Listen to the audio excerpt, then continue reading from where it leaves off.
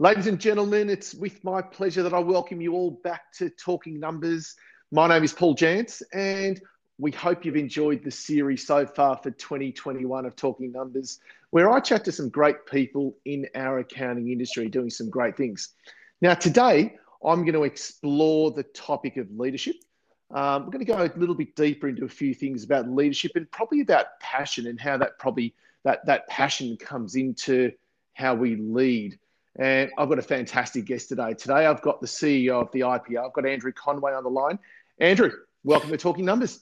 Thanks very much, Paul. Good to be with you. Yeah, it's brilliant to have you here, mate, on a bit of a wintry Melbourne morning. It is a wintry Melbourne morning, a bit melancholy as well. Sort of just navigating the throes of lockdown and all that fun stuff that we've all come to experience. But look, we roll on, don't we? We do. We roll with the punches. We've got to be strong, tough, and build that continued resilience. Well, and look, that piece on resilience. I mean, it's we're just chatting a little in preparation for this about the resilience of just kids. I mean, if we think about how tough it is for us in business, I think the importance of we can take a lot of strengths from looking at the way in which kids have responded to these lockdowns and just rolling with remote learning and all of that. It's let's get some inspiration perhaps from the youngest in the community. How true. Mate, what I want to delve into a few things. I've got some really great stuff to delve into. So for all of our listeners, whether you're in the car or you're sitting down, you might have a notepad with you. If you're in the car, you've got the ability to obviously rewind this and go back as well. And let's go into, first of all, some of our listeners may not know a lot about the IPO. Tell me a little bit about the IPO. Yeah, look, the Institute of Public Accountants, we've been around since 1923. So one of the three recognised professional bodies in Australia. When we say recognised, that's actually recognised in law. So the ASIC Act and the Corporations Act actually lists recognised professional bodies, and we're one of those. Of course, the others being CPA Australia and Chartered Accountants Australia, New Zealand. So we've got about 42,000 members and students around Australia and throughout the world. And our biggest market outside of Australia is actually the UK, because a few years ago we amalgamated with the Institute of Financial Accountants in the UK. That's right. But really, Paul, I suppose that the way I would describe it is that our principal market that we serve and have served for some time is actually the small business space and the small and medium practice segment of the market. So that's where we live, that's what we love, and what we're very passionate about. Yeah, brilliant. And that's what I want to delve into now. I know you hold the record for being the youngest CEO of a public entity, appointed at just 28 years of age. Is that something you've always wanted to do? Look, my wife would probably say that I've been sort of in my mid-40s for about 30 years, but I'm sort of one of those weird guys that I had a fair idea of what I wanted to do in terms of gather up experience. And I set my sights on being a CEO? No, I didn't. But it was one of those things that I almost fell into because of opportunities that presented themselves. So it's sort of a classic example. I didn't necessarily have a script written out. I started my career in education, actually. So I started out in teaching for a short time, then went and worked in insolvency with Ferrier Hodgson, and then from there transitioned into the federal government, working with Federal Treasury. And that's where I became a bit more exposed to the inner workings of professional bodies and the way professional bodies work with government. And it was there that I built some relationships with the then CEO of the National Institute of Accountants, which is our predecessor body. Yes. That was Roger Cotton, and one thing led to another, and I ended up going to work for Roger as his deputy. So, and that created that chain of events, and I suppose it was a perfect blend of experience from looking at a professional body space where we do so much in education. There's so much going on in the technical space around the pure accounting work. The advocacy segment as well, and then broadening out as we're looking at our global footprint as well. So it's for me, I mean, I can hand on heart say I've never had a day where I've woken up going, I can't do it today. I mean, every single day I find there's pep in the step and some passion. It doesn't mean you don't have difficult days, but I'm really passionate about the role the profession plays and very optimistic about our future. So it's a perfect blend for me and hopefully for the IPA and our members. Yeah, brilliant. And look, again, the conversations, I know just off air, we were talking about a little bit about the passion side. So I'm really glad that you've sort of raised that, because every time I chat to you, that's what comes through, and that energy that you can see. And like you said, yeah, look, we're all going to have sort of tough days doing certain things, but the ability to get up and love what you do is fairly important, isn't it? Oh, I think it is. And as you say, we all have those moments when we have a lull. But I think having an eye on what are we doing this for? And look, as an organisation, we spent some time a little while ago doing, like many organisations did, and looked at the Simon Sinek YouTube videos, the TED Talks, around finding your why. Well, we actually did that. I mean, we did that in a different sort of way, but we wanted to just really narrow down on what was it that we were doing that actually has social value. What was the ultimate purpose of our organisation? And we actually landed on the sense that we exist to improve the quality of life of small business owners. And I often think about this through the eyes of my brother and other relatives who run their own small businesses, and think about, the kitchen tables that are littered with the BAS or accounts payable and payroll and other things that cover the kitchen table. We very viscerally see ourselves as playing a role through our members to reclaim the kitchen table around Australia and say, if we can help to improve quality of life through our work of providing good technical information at the right time to the right people, that then improves the service offering that our members can provide to their clients to make their lives easier. And I think having that constant sort of look through to what is the actual social impact, I think is really, really important, and that lights us all up.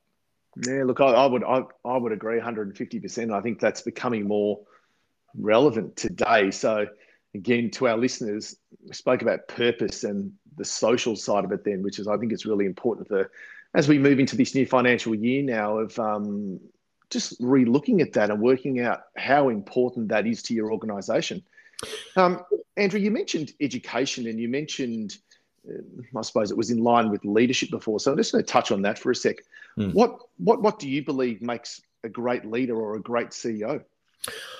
I think authenticity is really important. Not getting too full of yourself. I think it's we've all seen examples where business leaders have been have fallen victim of sort of drinking their own Kool-Aid and realizing that actually they aren't the best things since sliced. But it's, I think, having a sense of vulnerability, a sense of authenticity. I mean, one of the things that I did when I became CEO, as you said in your intro, I was very young at 28 when I was appointed. The first thing I did was get everyone together and to say, I don't actually have a secret CEO handbook. There's no guidebook about how you do this. And I said, I'll give it my best shot, but really we needed to work together and rely on the support of and knowledge of everyone around the table. And so I think being open with your vulnerabilities and weaknesses is really important, that no one has all the answers.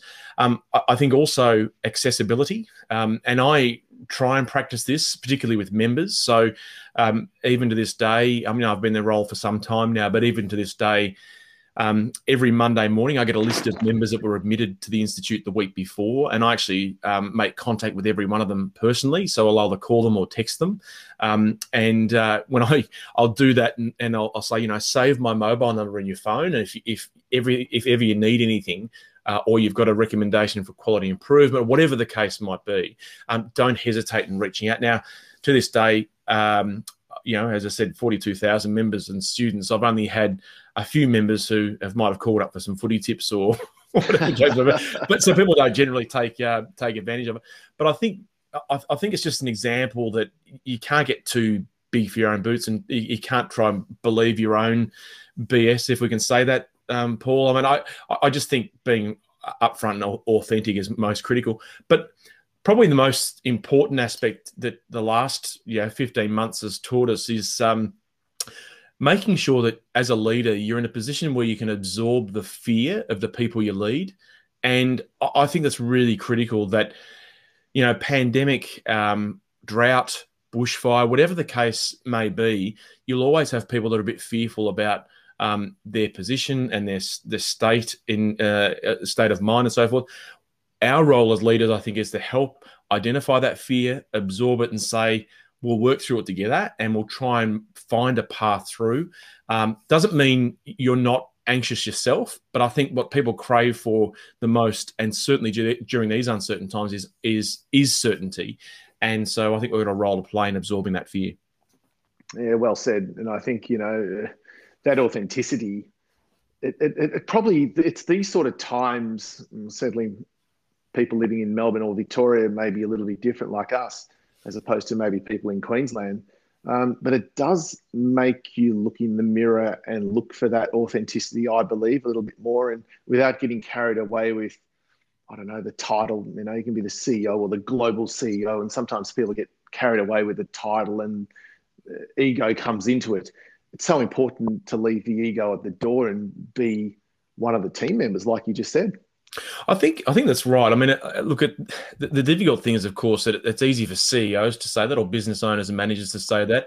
I think look, everyone has an ego. We all have them, and that's a healthy part of our DNA. That's just who we are. It's about how we check that, and I think acknowledge it. And because there will come a point in time when you might be having a group discussion with your own team, and then there'll be that pause, and it's sort of like the manager or leader pause, and that is the conversation's been had. People then stop talking and then say, "So what's the decision?" And yes, at the end of the day, someone needs to make a call, but it's a question of how that process is undertaken. And I've made plenty of mistakes in doing that, where, in the early days when I became CEO, I sort of just shoot from the hip because I thought that's just what a CEO had to do. And actually, it's quite the opposite sometimes, of just taking a breath, that actually the sky's not going to fall in if you just take an extra hour or so just to consider something. You don't have to be the all guns ablaze, I'll make a decision on the spot sort of person.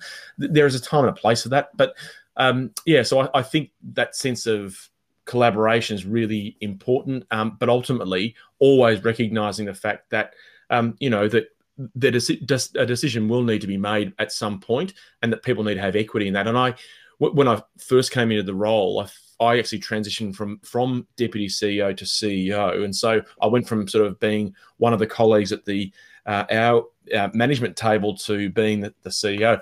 And what I found, I had it described to me by a previous chair that just said to me, every day, just put that a faint sort of chalk line on the ground that says, here's the line between the management group and the CEO. And so just every day that line might get a little darker. And so you don't go try and make it indelible from day one, but just through your practice of sort of mutual respect, that line will get darker naturally. And I think it's a good way to describe it, that it's an incremental thing, that yes, there is that sense that staff will give respect to the person who is responsible for the organisation as from a CEO or management point of view, but that's not a given. And you just got to keep building that and earning that as you go day by day. Yeah, well said, well said. And then how important, you sort of mentioned Simon Sinek before, and that was sort of the why. How important are mentors to you? Is that something you continually have, coaches, mentors, those sorts of things? Not sort of officially. I mean, I sort of gather insights from around from different sort of pockets, and I've been really fortunate to have some wonderful board chairs who have acted as mentors, and given the nature of the way our organisation operates, we have a need to be on the road a fair bit. So in the days, remember those days, Paul, where you could actually use that funny thing called a passport and go overseas? Well, they seem like a long way away, but really, we generally spend quite a bit of time with the chair of the board, and it gives a chance to build some good social capital and genuine capital with a board chair, and realising that, whether it's issues that are taking place in your personal situation or issues that are taking place professionally, that you got someone to talk to, yes. And so that's really important for me.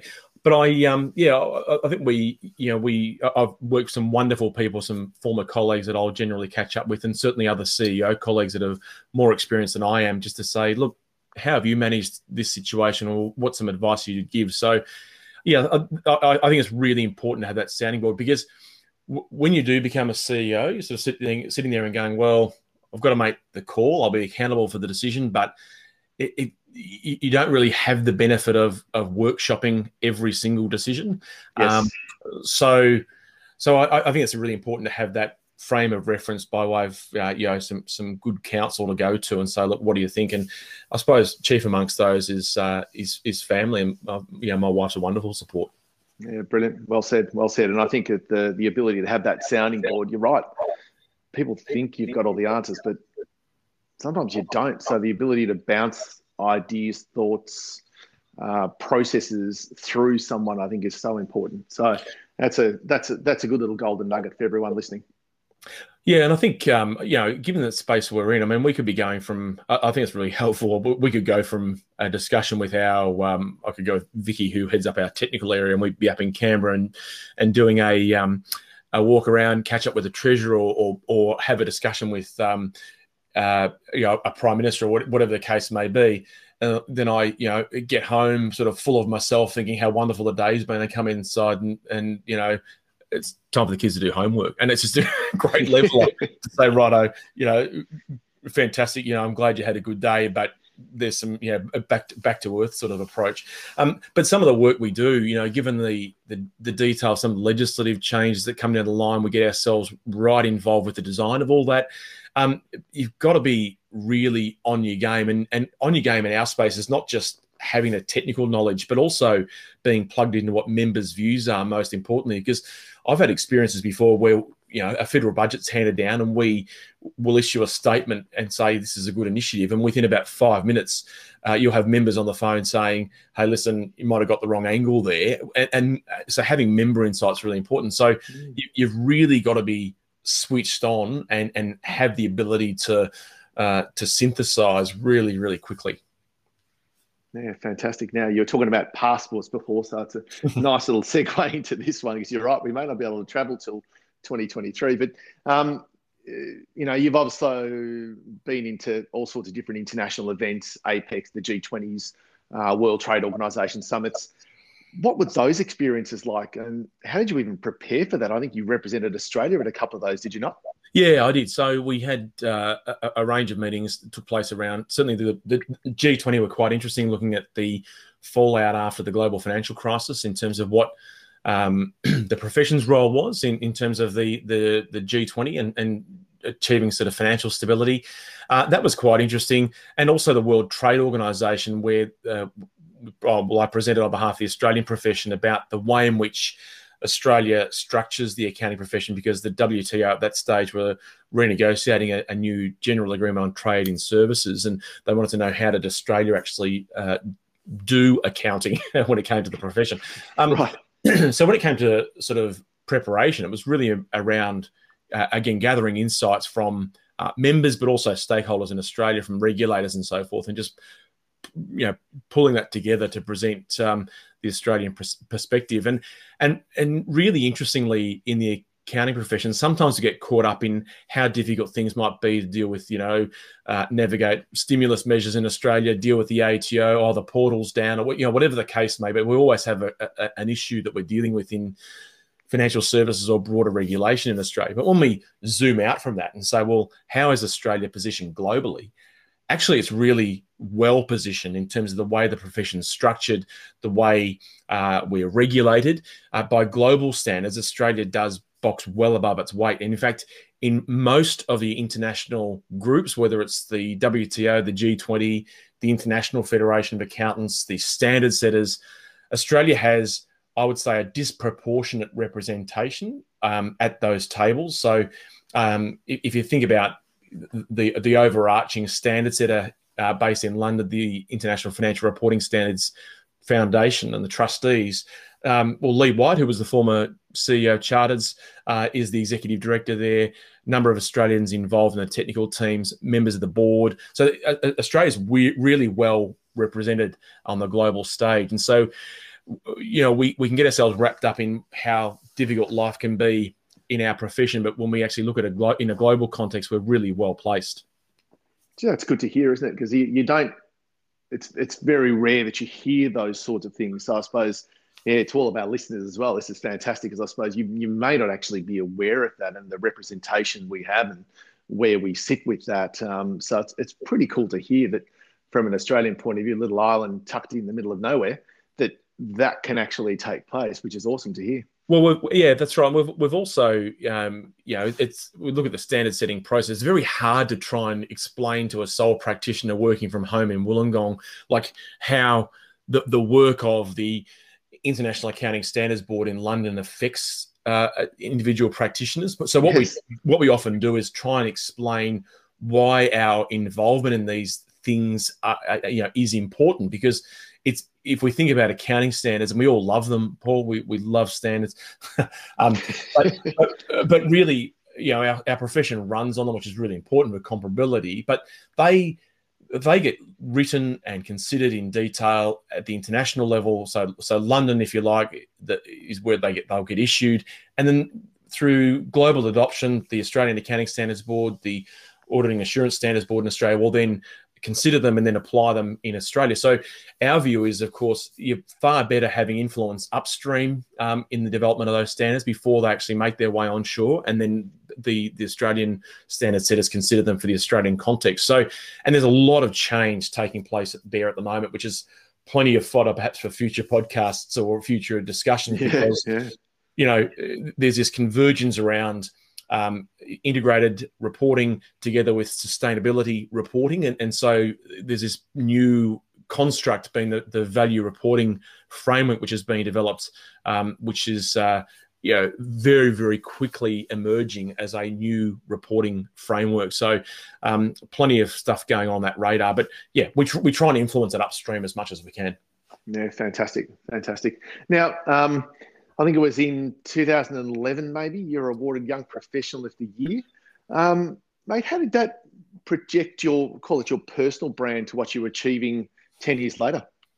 Yeah, look, it was a nice recognition in a sense through Professions Australia, and I was very appreciative of that. And I think it was just almost like a validation that sort of on the right track in a sense. So that was quite helpful, and it was nice actually. The board, my board, actually nominated me for that, which was really good.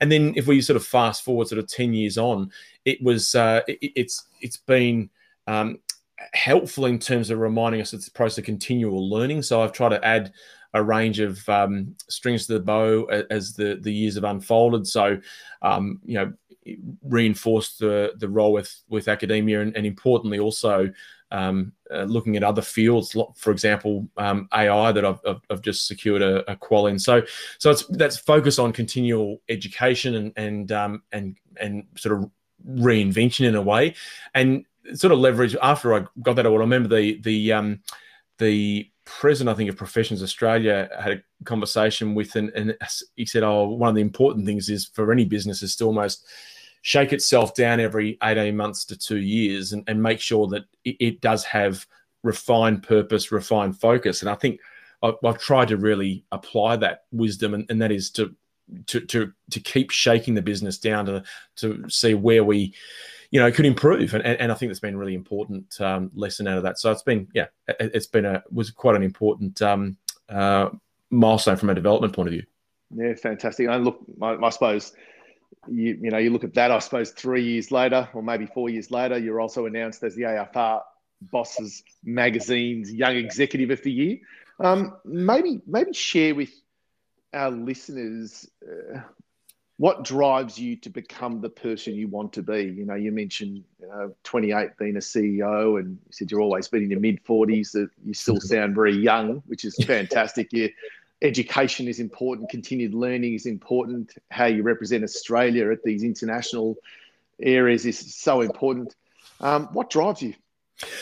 Family, put simply, Paul. I mean, for me, it's the most important thing in our family, and we practice that from an IPA staff point of view as well. And that is that if someone turns up at work and has a family issue going on, they'll be quickly turned around to say, go and sort it, because that is and will always be the most important thing.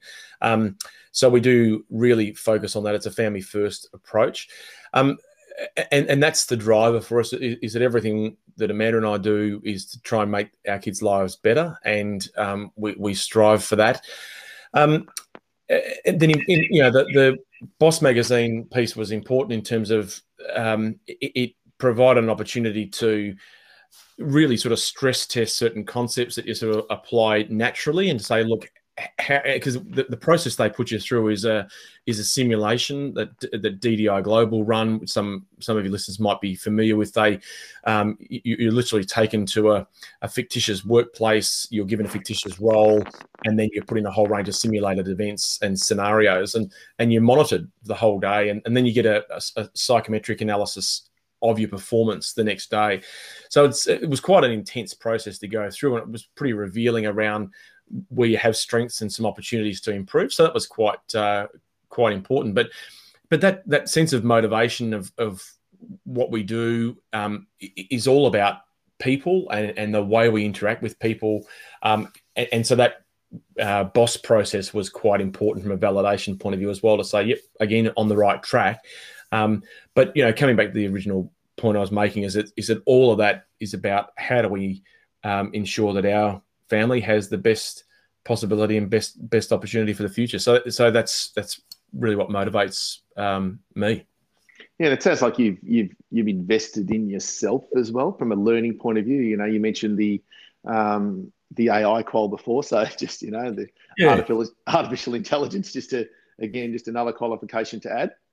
Oh, look, I think it was also just about recognizing that this is impacting our profession quite profoundly, and so embarking on that course was more about just building greater bench strength around us. So we're going to talk about it, and if we're going to design strategies to support members, I'd probably better know a little about it. And so, yes.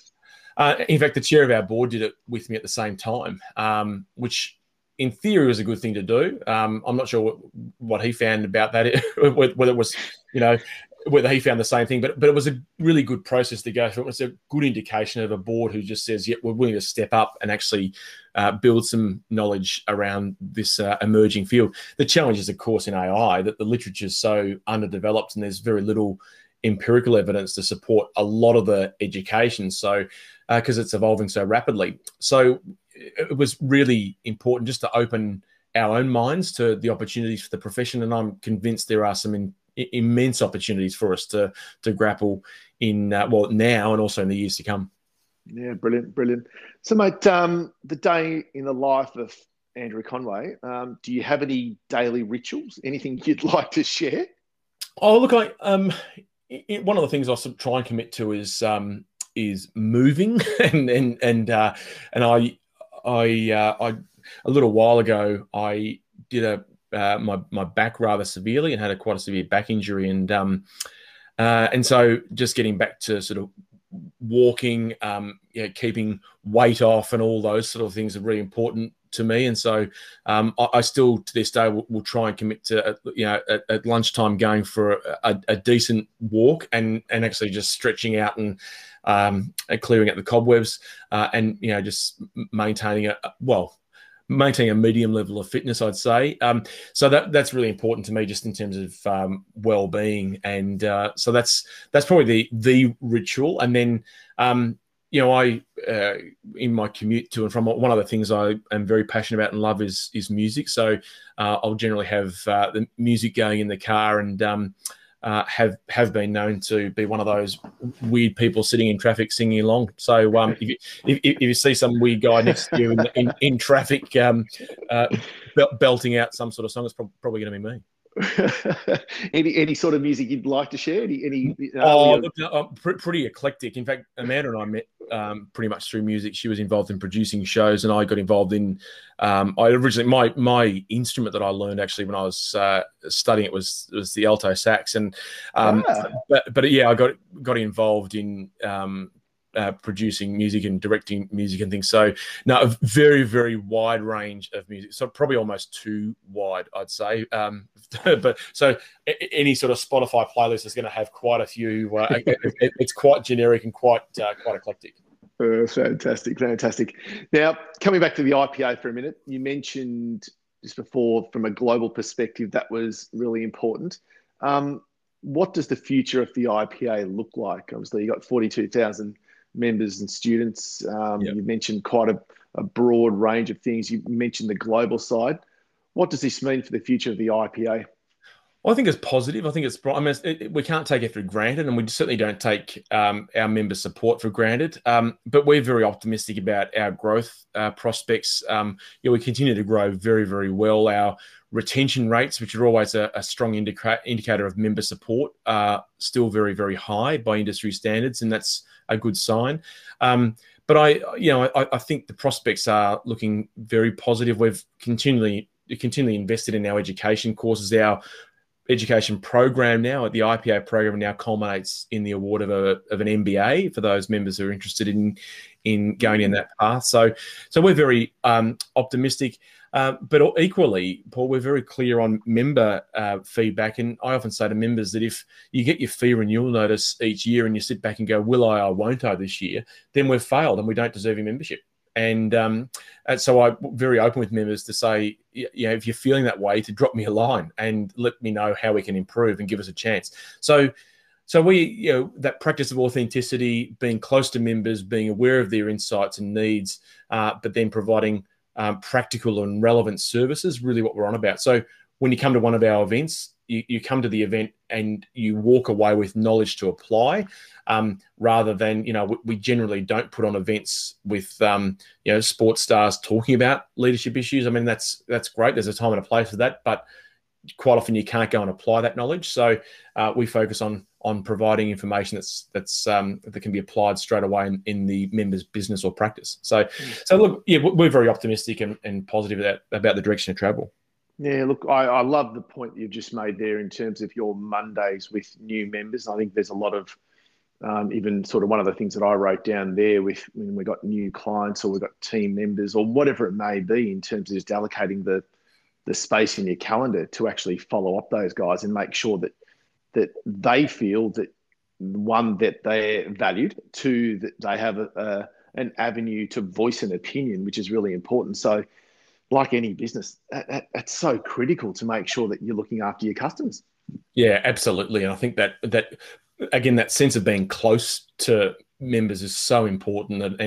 And the professional bodies are not complex businesses. It's like members in practice. It would be like a member in practice saying, you know what, I'm not going to take that call from a client, or I'm going to be really hard to reach my client. I mean, you wouldn't be in practice for very long. And I know what it's like in practice. You pushing the trolley down Woolies on a Sunday afternoon, you bump into a client and they'll pick up the conversation where they saw you 2 weeks ago and saying, and they expect you to have immediate file recall and going, well, and then if you try and if you go back home and you don't go and fire off an invoice to them for that advice. So there's this sense of being accessible, but not being that accessible that you can't get anything done. So it's a bit of a balancing act. So you've got to remain focused on the main game.